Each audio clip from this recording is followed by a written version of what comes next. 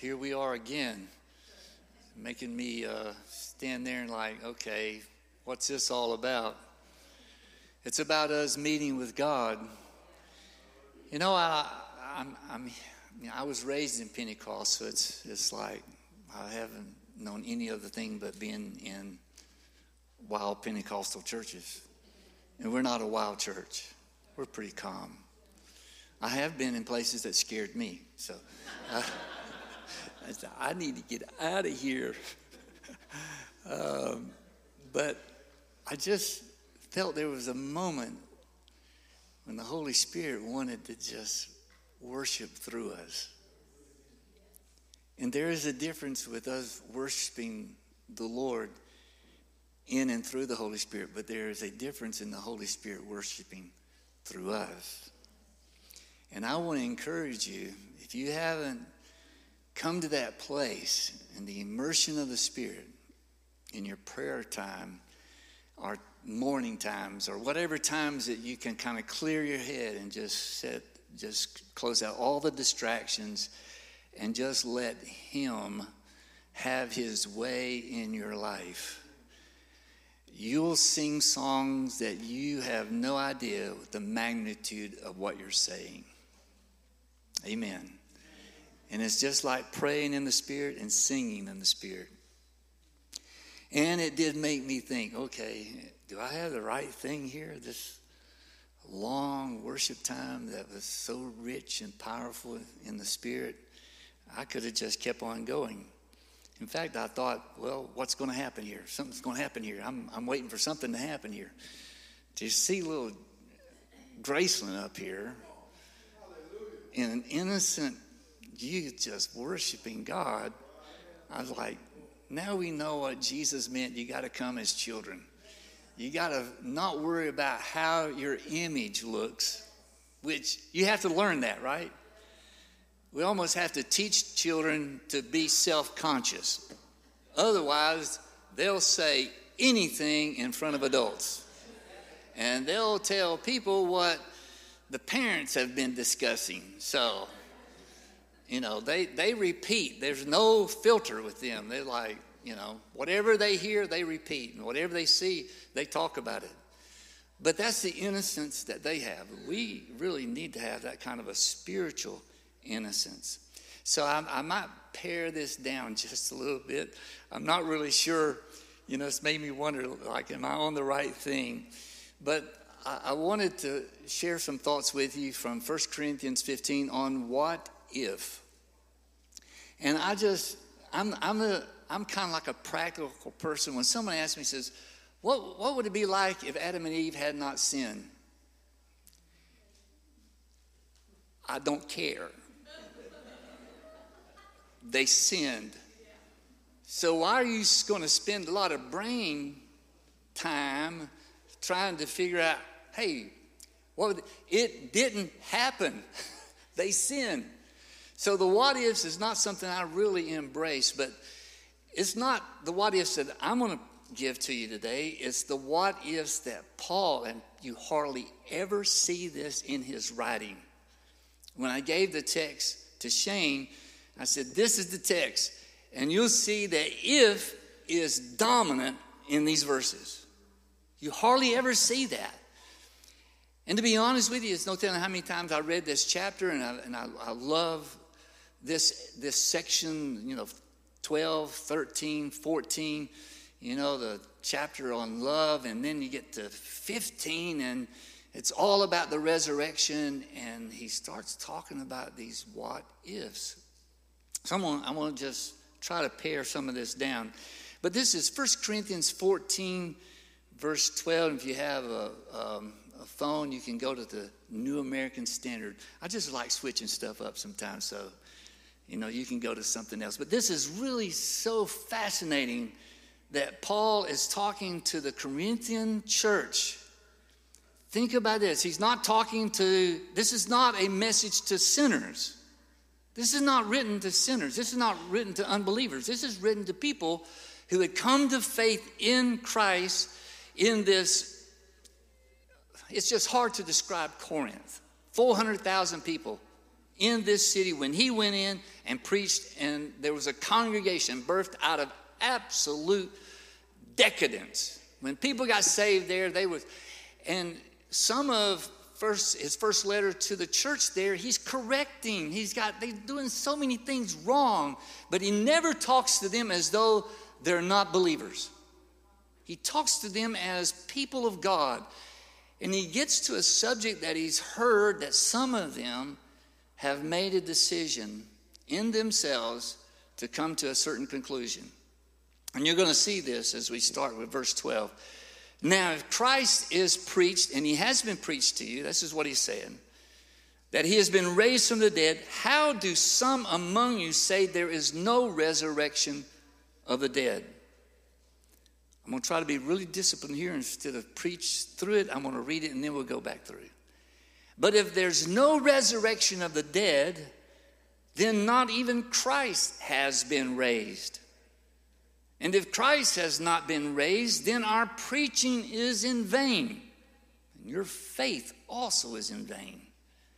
Moreover, we are even found to be false witnesses to God, or of God, because we testified against God that he raised Christ, whom he did not raise, if indeed the dead are not raised. For if the dead are not raised, not even Christ has been raised.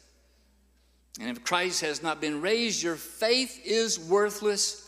You are still in your sins. Then also those who have fallen asleep in Christ have perished. If we have hope in Christ only in this life, we are of all people most to be pitied. Verse 12 is an interesting question. It's the only question out of all the verses I just read. It's the only question. Everything else after that is declarations of statements. This is the question. Now, if Christ is preached that he has been raised from the dead, how do some among you who are believers say there's no resurrection of the dead? They didn't say there's no resurrection of Jesus. They said there's no resurrection for some people. Why would they come to that conclusion? Well, these were pagan people. They had most of these people were not Jewish. There was some Jewish there, but these were mostly Roman-raised pagans. And how they could come to some conclusion that, well, we believe that Jesus was raised from the dead, but we're just not sure that everybody else that dies are going to be raised from the dead. And he said, if there's no resurrection of the dead, then not even Christ has been raised. He's saying to them, you can't have it both ways. You can't believe in the resurrection of Jesus and not believe that there's resurrection for the dead. They are inseparable. You can't have it both ways. This is what he's saying to them. And the magnitude of that statement, Christ's resurrection solidifies the resurrection of people. They're joined together. And this is a teaching moment that he's having with them. And we shouldn't be surprised, because that first generation of faith is everything new. I mean, he's telling them that there's open sin, adultery, and really incest going on in the church, and he's calling that out, and he's just dealing with things that are out of control. You see, there's kind of churches like that. That's always been. Just people out of control. But this is the first what if. In verse 14, and if Christ has not been raised, then our preaching is empty, in vain.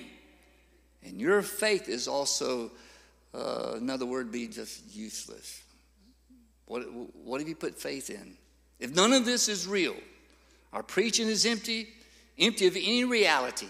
We're not getting anywhere close to something happening beyond this life if this is the conclusion we've come to. In fact, he's saying it's all a scam. It's all a charade. None of this is true. And we've been found to be false witnesses. This is in verse 15. He says, no, not only is it this, but it's also that we are found to be false witnesses of God. We are just a bunch of liars if none of this is true.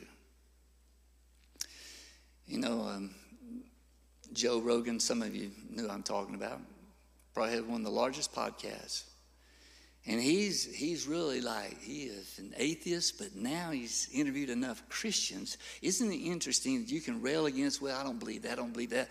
And then somebody comes in and starts talking about Jesus to him. And then he's kind of like starting to like, okay, well, and I don't know where he is on the scale, but he really has blatantly said, I don't believe in any of that. It's all made up. And now these people he's interviewed are starting to kind of whittle away some of that arrogance. And Morgan Freeman's probably one of the great actors of my time of watching films. He was interviewed after having a part in Ben-Hur. I don't know if you've ever seen this interview. It's a lady, I think she must be from Europe. She has a heavy accent. But she was just asking about how Ben-Hur affected him, and he was just kind of downplaying the whole thing, that it's just a movie. It's just a movie. And she said, are you religious? And he kind of brushed it off, and she said, well, do you believe in God? And this is exactly verbatim what he said. So listen. He said, I believe in God, and I believe also in me, same person.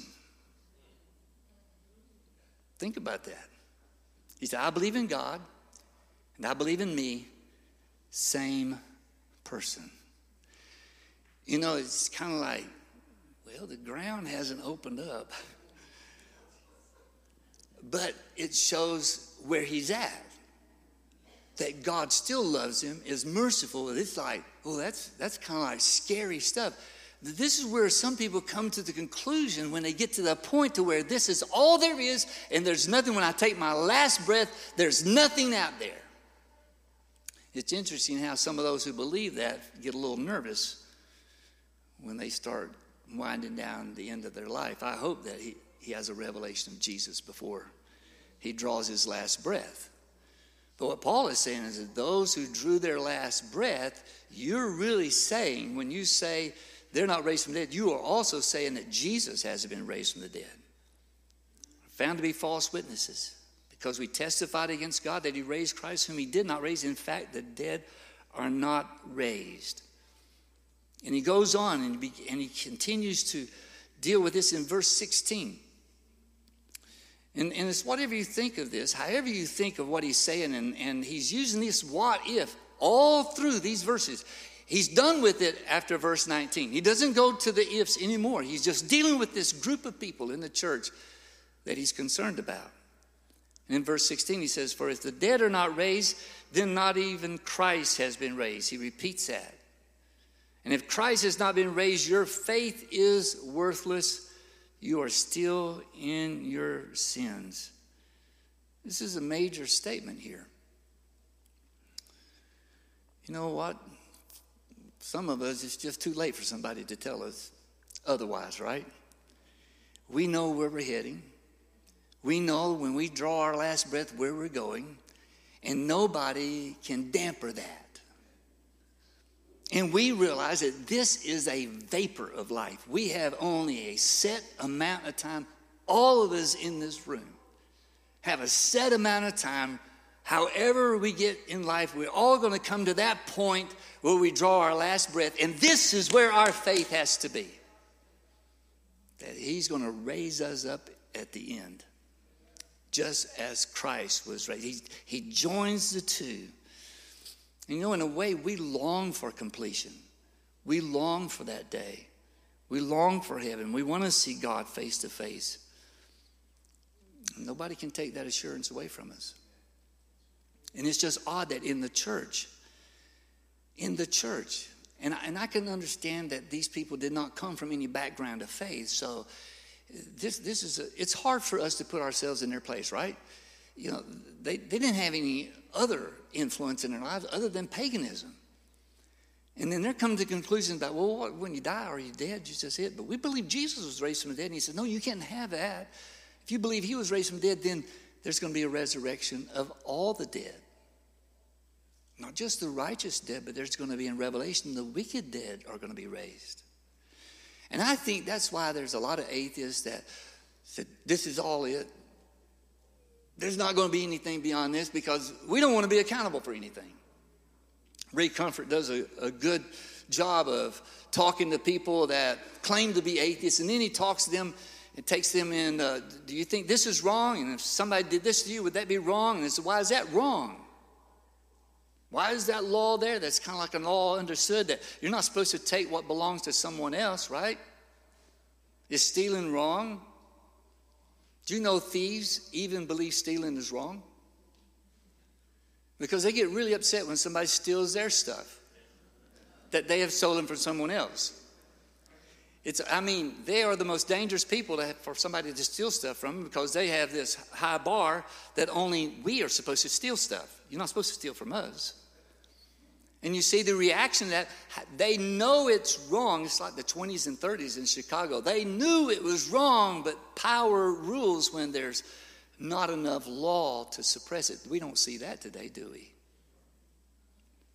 And yet here he is in verse 18. He says, also, if all of that is you just said is true, then also those who have fallen asleep, think about this, all of those who have already fallen asleep are gone.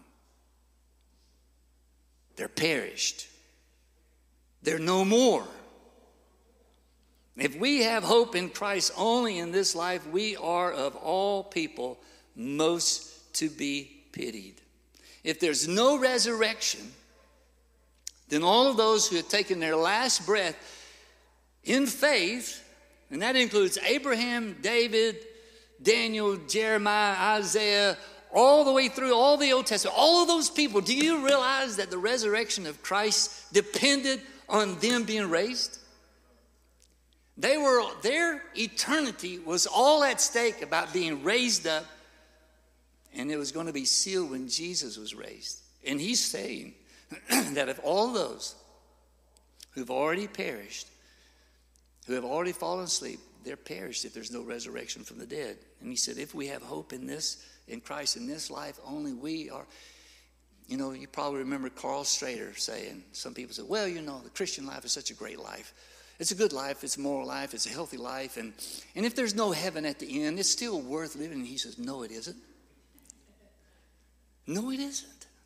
There's enough things that's going to happen in your lifetime that the only thing that makes you think about hope is that there's heaven waiting for you.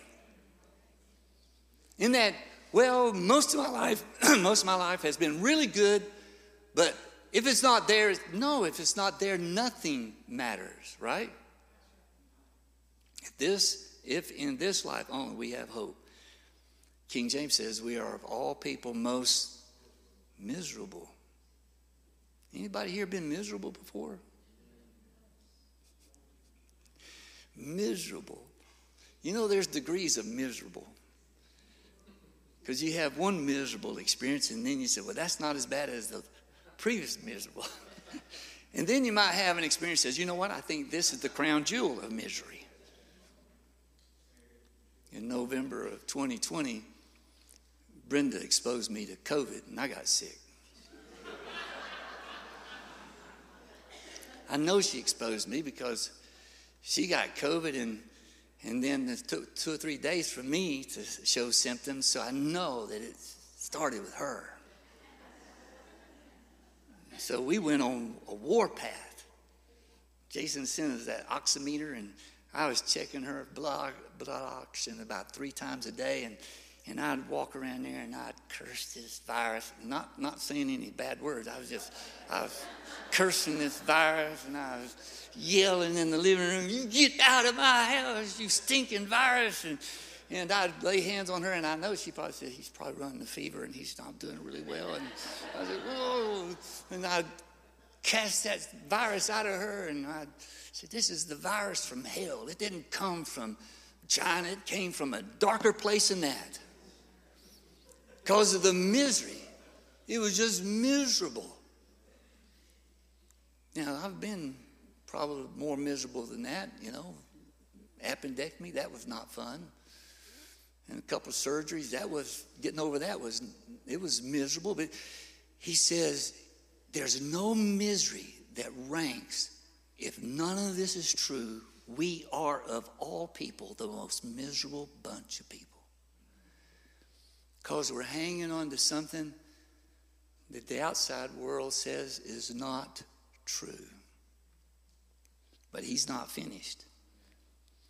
There's only one other place where the word miserable, this word is translated pitiful and miserable, but it's Laodicea in Revelation 3.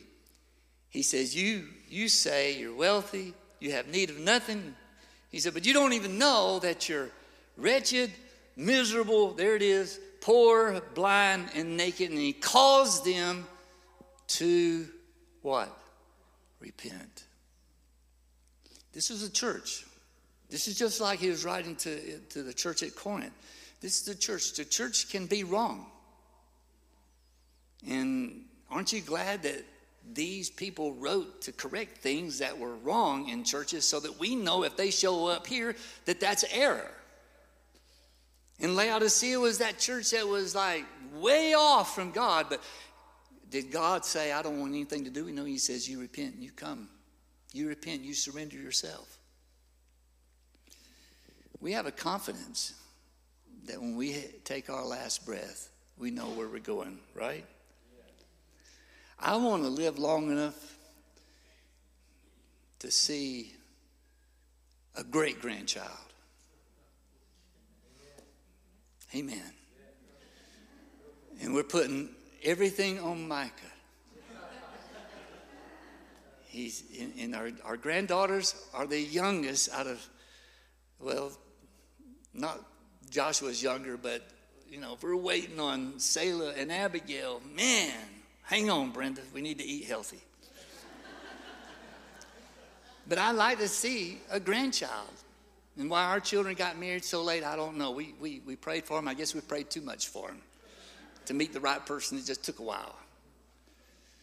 But we want to see. I don't want to die. I want to keep being what God's called me to be and do, and love my wife, love my family, love this church, love people, help people.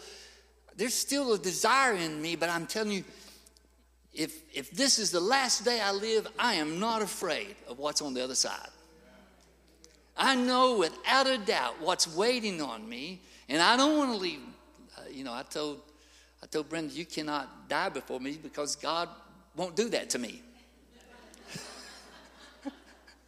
So, but we just believe for God to keep us, and we want to continue to be an influence for his kingdom and our family and people around us.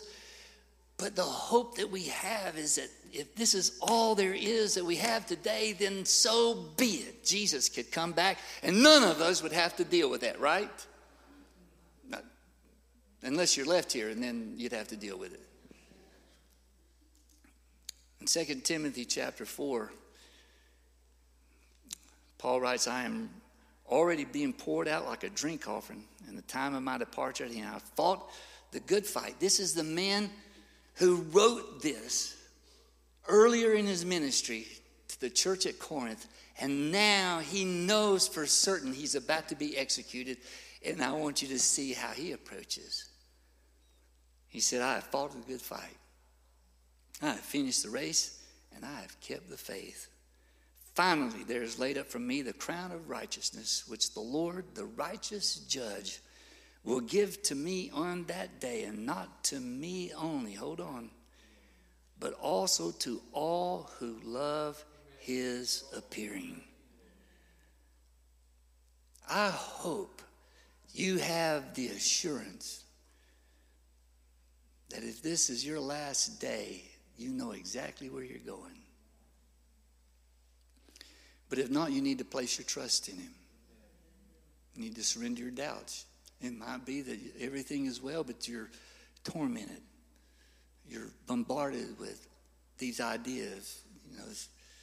Am I really in? Am I going to make it? If I took my last breath today? I want our praise team to come back up. I guess we condensed it down enough. Yeah, we're okay. But there was just, Jireh is enough. It just kept coming to me is that, do we really believe that? Do we believe that he is enough for what troubles you?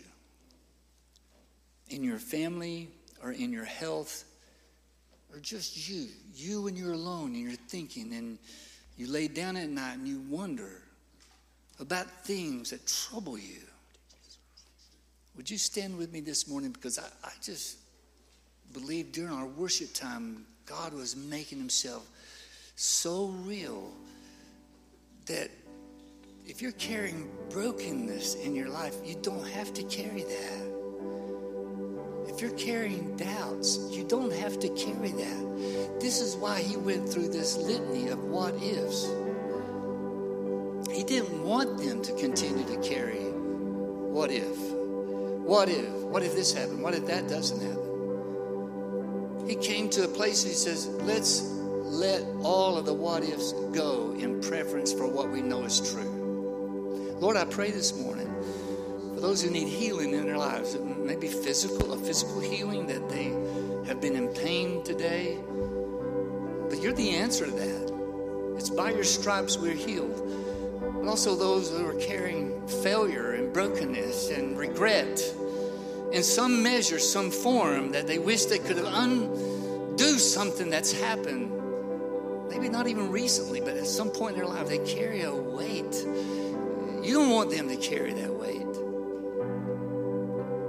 Lord, I ask that they would just make a move towards you and say, Jesus, help me, free me. And if that's you, would you just come? Let's not take a lot of time. Just come and stand here and say, Lord, help me, heal me, touch me, renew me. If that's you, I want you to just come right now. We're going to believe God to heal you, to restore you. In Jesus' name, because Jireh is enough. If that's you, he wants to feel you. He wants to heal you.